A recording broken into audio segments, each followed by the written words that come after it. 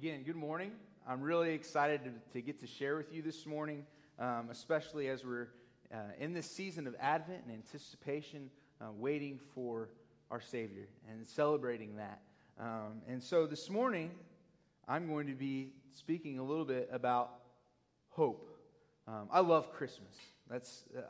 I love everything about Christmas. I love the decorations. I love the songs. I even love the snow sometimes when it happens. And I love gifts, and I love receiving gifts, and I love giving gifts. But my wife reminds me every Christmas how terrible I am at receiving gifts. All right? And the reason I'm bad at receiving gifts isn't because I'm unappreciative or hard to shop for, but because I like to peek. I like to figure out what's in there before I get it. I see the wrapping as a challenge. I will figure out what you are before I open you. It's exciting, and I like it. But apparently people that give you gifts don't like that as much. So I'm a really bad gift receiver. And this has been something that's happened for a very long time. When I was a freshman in high school, I asked my dad for a paintball gun. And I gave him two different options from the same website. And one was a little bit cheaper, and the other one, it was the real deal. It was the one I really wanted. And I asked him, and I gave him the link. And so I was sitting at home one day by myself, and a box comes. And wouldn't you believe it's from the place I told him he could buy that stuff. So, curiosity overcame my teenage self. And so I took the box, and I flipped it over, and I cut the tape on the bottom and opened that box up. And wouldn't you know, it was exactly what I wanted for Christmas, and then some. I was super excited. I was like, yeah. All right, but it was December 5th or something like that. So I had to put everything back in the box, and I put tape back on the box, and I set it by the door. My dad, he took it, and he put it in some kind of special hiding place that I found later. But, and he was none the wiser until he listens to this recording later this week. But I tell this story a lot, and every time I tell this story, somebody always asks me, didn't that just ruin the gift? Or didn't you have to pretend to be excited? And I'm like, no, man, I got exactly what I wanted. I was pumped. I don't think I've ever been more excited for a Christmas, because I knew that on Christmas morning, what I wanted was going to be under that tree. And I was excited. There was a thrill of anticipation. See, the Old Testament Jewish people were experiencing a thrill of anticipation as well. But they were anticipating something much bigger and better than a paintball gun. They were anticipating their Messiah, or the Son of God. And we know that this is true because even in Jesus' time, after 400 years of silence from God, people were still anticipating the Messiah. When John the Baptist was spreading the word about the oncoming Messiah, people got excited and they were following him. When one of Jesus' disciples, Nathanael, Jesus, showed him one quick little small miracle, and he was quick to say, "You're the Son of God. You must be the Son of God." And after, some of Jesus' miracles, you'd see people coming away. Could this be the Son of God? See, they were waiting for their Messiah. They were thrilled about anticipating their Messiah. They knew he was coming. And their scriptures were full of these little peeks or these hints as what he would be like, and he was going to be awesome. And as Christians, we believe that Jesus is the fulfillment of this promise of a Messiah, that hope has come. But sadly, that wasn't the case for the Old Testament people. They would read about Jesus in their scriptures, but he was still very far off and very mysterious. And many would, and sadly still many do, speculate as to who the Messiah would be or what he would be like. They might picture a great warrior, Jesus coming in on a tank with a bear army behind him, to overcome the oppression. Or they might picture a noble king who was born into earthly power, but who rules with the power of God. Or they might picture a great teacher of the law, or a Pharisee who's come before them to give them perfect religion. But very few anticipated a baby, let alone a baby born in a barn, to a carpenter from Nazareth But we know this is the way that God chose to bring his Son into the world. And his Son would fulfill all of those Old Testament prophecies concerning him. And this morning, we're going to dial in on just one of those prophecies and talk about what the Jewish people were expecting and what we've received in Jesus. But before we get into any of that, there's a few basic things that you need to understand before we really dive into this. And the first is this. We were created for a relationship with God. Our point of existence is to be in relationship with God. It's not to satisfy ourselves or to do stuff for ourselves. It's to be in a relationship with God. That's what God set out for when he created us. It's kind of like this cup. Mankind, a long time ago, we created cups. And we didn't create cups so that someday they could find their identity as a fork. We created cups for one reason, and it's to transport liquids from here to here. That's the point. That's what we made them for. In the same way, God created us for him. See, Rick Warren, he sums it up so eloquently in the first sentence of his best-selling book, The Purpose-Driven Life. It's not about you. It's not about me. It's all about God. See, Colossians 1:16 says, all things were created by God and for God. So I'll say again, the first thing you need to understand is that you were created to be in relationship with God. But now the next bit of theology that we must understand is that there's a problem. We're all broken. You heard me right. I said it right. We're all broken. Even those of us that may seem like we have it all together, we're broken. Again, take this cup. Upon first glance, you might think, oh, this is a fine cup. It could do the job. But when you look at it a little bit more closely, you'll notice that the bottom's out. If you tried to drink out of this, you'd just get wet. In the same way, we have a design flaw. And that's not that we were flawed by design, but we've started to sin. We've brought in this imperfection. We have a perfect God who can only be in relationship with perfect beings, but we are, in fact, imperfect. And it causes this great tension. And the only way that sin can be paid for is by blood. The Old Testament Jewish people, they knew this. See, God gave them the book of the law, and it instructed them how to properly do sacrifices so that their sins could be paid for. And this book is extensive, and the sacrifice process is grueling, and it's exhausting. And beyond that, when we read in Hebrews 10:4, we find out it is impossible for the blood of bulls and goats to take away sins. So there had to be something better. There had to be a better answer to this. And according to the prophecies, that better answer, that better solution was going to be Jesus. And this morning I'm going to read a little bit out of Isaiah 53, 3 through 6. You guys will probably be pretty familiar with this. It says, "He was despised and rejected by mankind, a man of suffering and familiar with pain. Like one from whom people hide their faces, he was despised, and we held him in low esteem. Surely he took up our pain, and he bore our suffering. Yet we considered him punished by God, and stricken by him, and afflicted. But he was pierced for our transgressions. He was crushed for our iniquities. And the punishment that brought us peace was on him. And by his wounds we are healed. See, we all like sheep have gone astray. Each of us has turned to their own way, and the Lord has laid on him the iniquity of us all." We are created to be in relationship with God, but we are broken by our sin. But they knew that the Messiah would come and lay down his life so that relationship could be restored.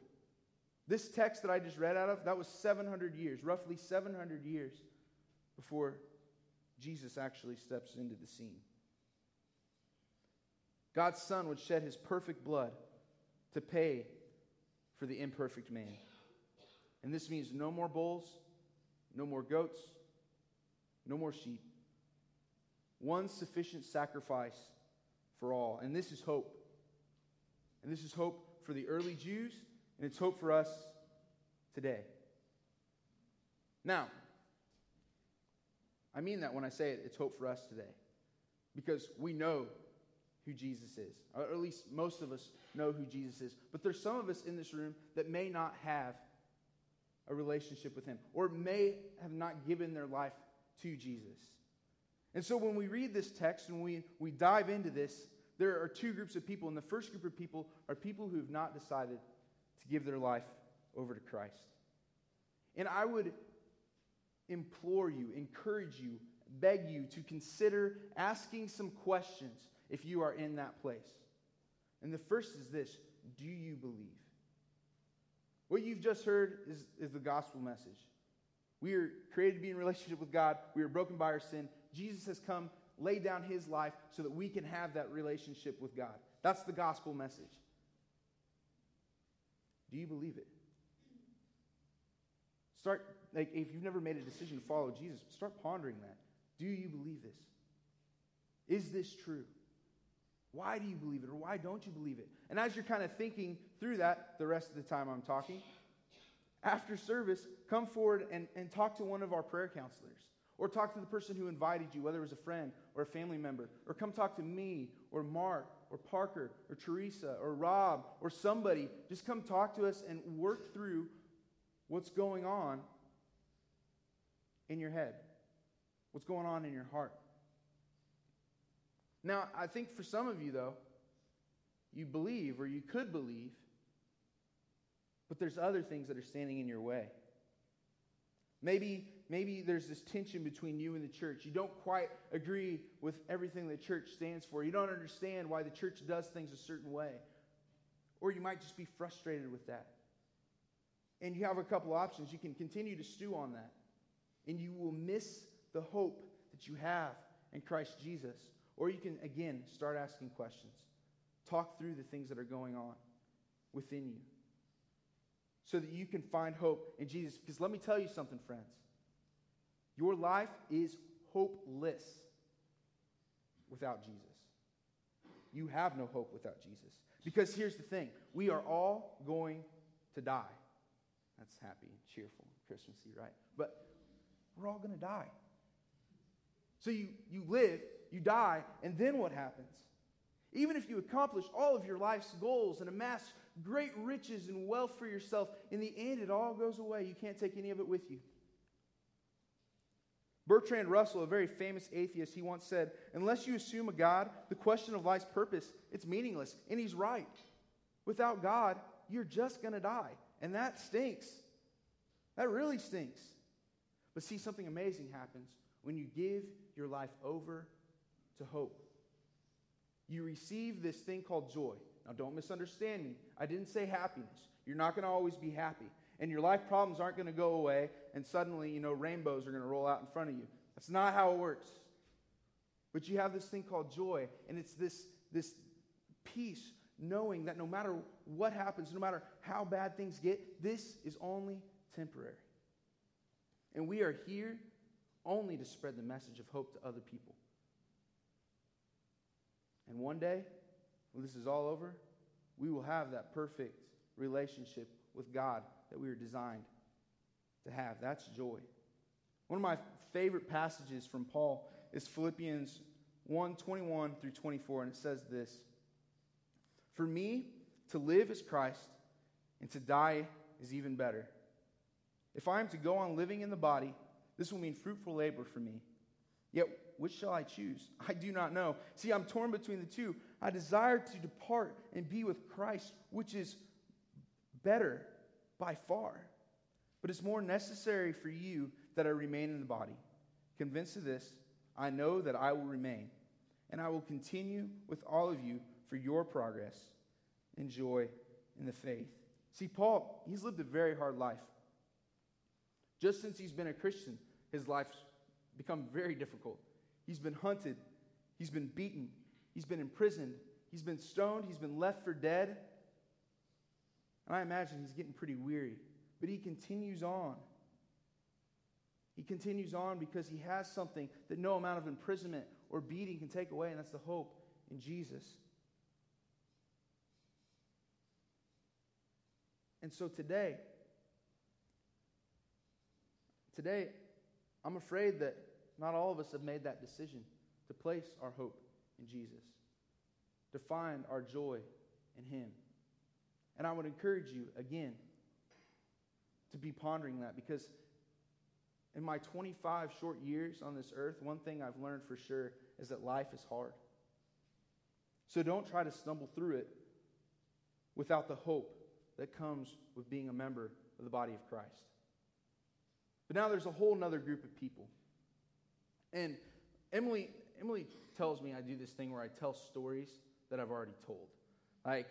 So maybe some of you other wives tell your husband that stuff too, but I'm convinced that people want to hear my stories, so it doesn't matter how many times I tell it, they're still excited to hear it. But she's developed this sign for me that says, hey, stop talking. Your story's either bad or they've heard it. And it looks like this. She does this. She goes, hey, stop. All right? Now, somebody's already asked me, does that actually work? No, it doesn't work. I just keep talking. But she has this sign for me, and it's this. It's, hey, we've heard this before. And sometimes when I give this message, especially to a room full of believers, it's like a whole bunch of people that are looking at me going, man, we know this. I've known this longer than you've been alive. Tell me something I don't know, And it's not that we're tired of the story. No, see, this is the most important, most precious news that we've ever heard. It's something that we've staked our entire eternal salvation on.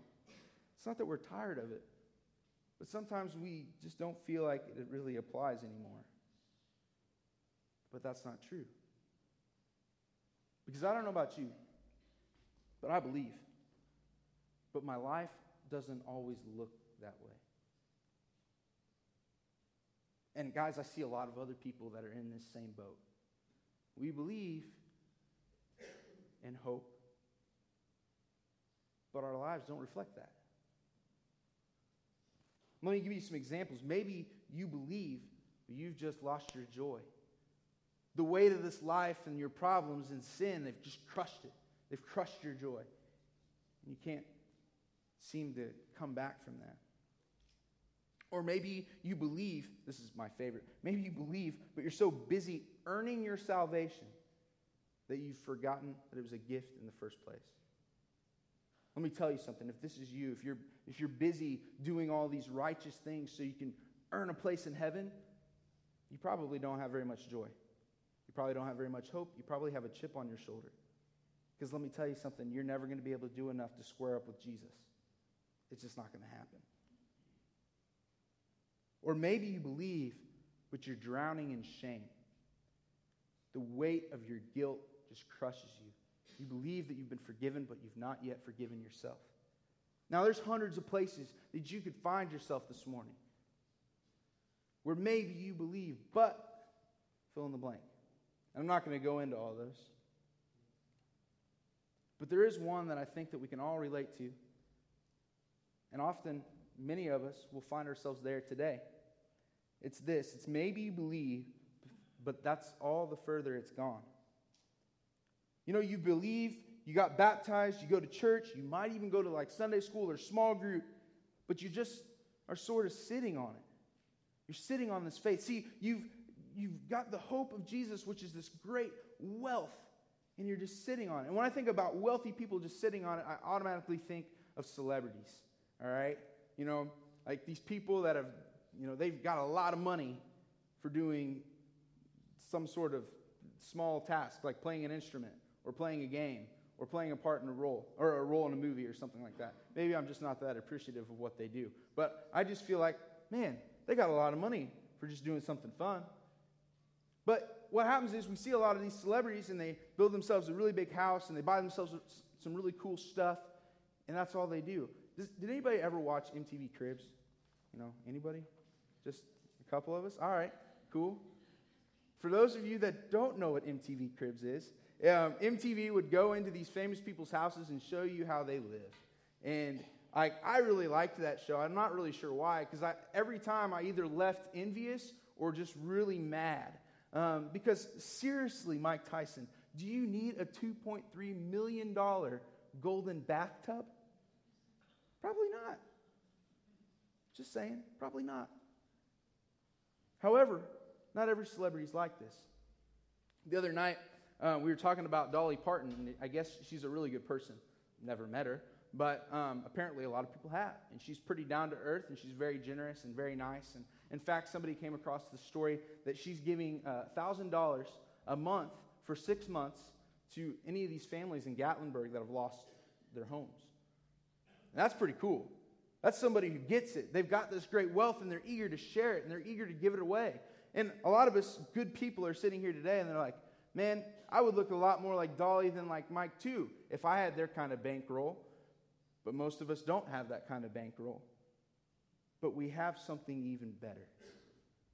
We have the hope of salvation in Jesus Christ. Something amazing. Something that these years won't be able to take away. Something that's eternal. And we keep it to ourselves. It's like a hunk of gold that we have hiding in our bathroom. But things don't have to stay this way. We can share what we've been given.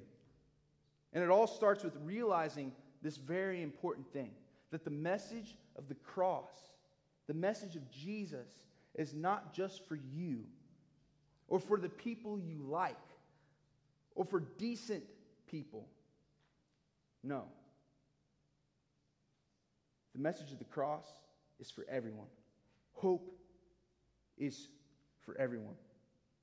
So let's share it.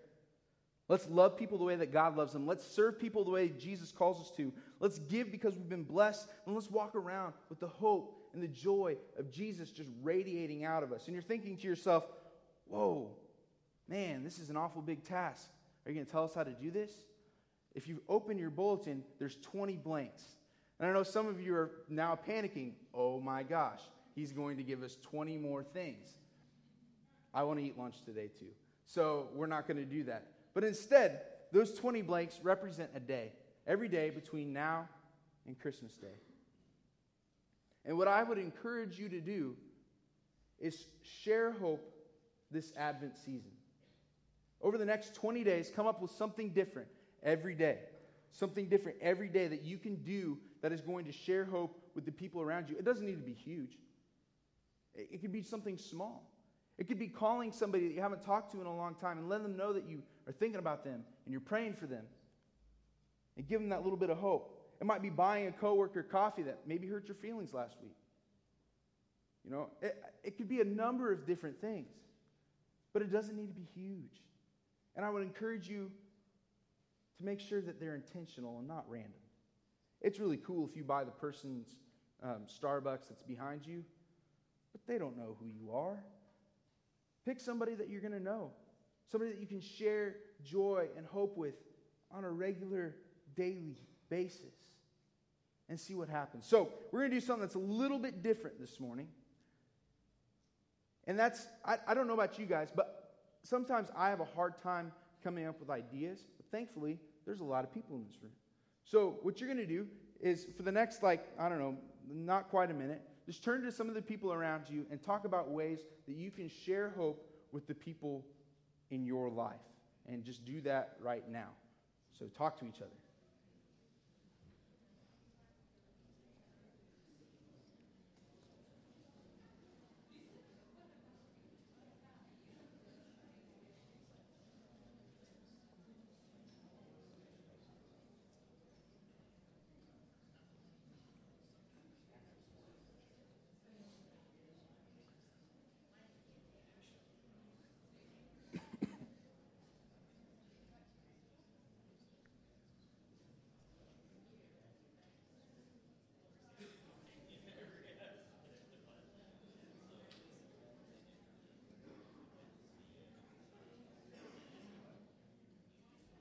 All right. Bring it back. I hope that you guys have some ideas that you can go home and use. And I really do hope that you'll take this challenge seriously. Because it's a way that you can impact the people around you. But I want to close with this. There's a very famous Christmas song, and it has these lyrics, and it says, "The thrill of hope, the weary world rejoices." And there's so much truth, and there's so much power in those words. This world is weary. I find myself weary. You probably do too. But this is only temporary. Because we have hope, and His name is Jesus. And I pray that we live each day rejoicing in the hope that we have in Him. Will you pray with me? Father, you are so good to us. And God, we thank you for your Son. And God, that feels so insufficient just to say thank you, but that's all we can do. And Lord, I pray for anybody who's never made a decision to follow Him, follow you, that God, that you weigh on their hearts this morning and put people in their life that they can talk to you. And Lord, for the rest of us, that we share the hope that we've been given through your Son. God, we love you and we thank you for all that you do. And it's in Jesus' name we pray. Amen.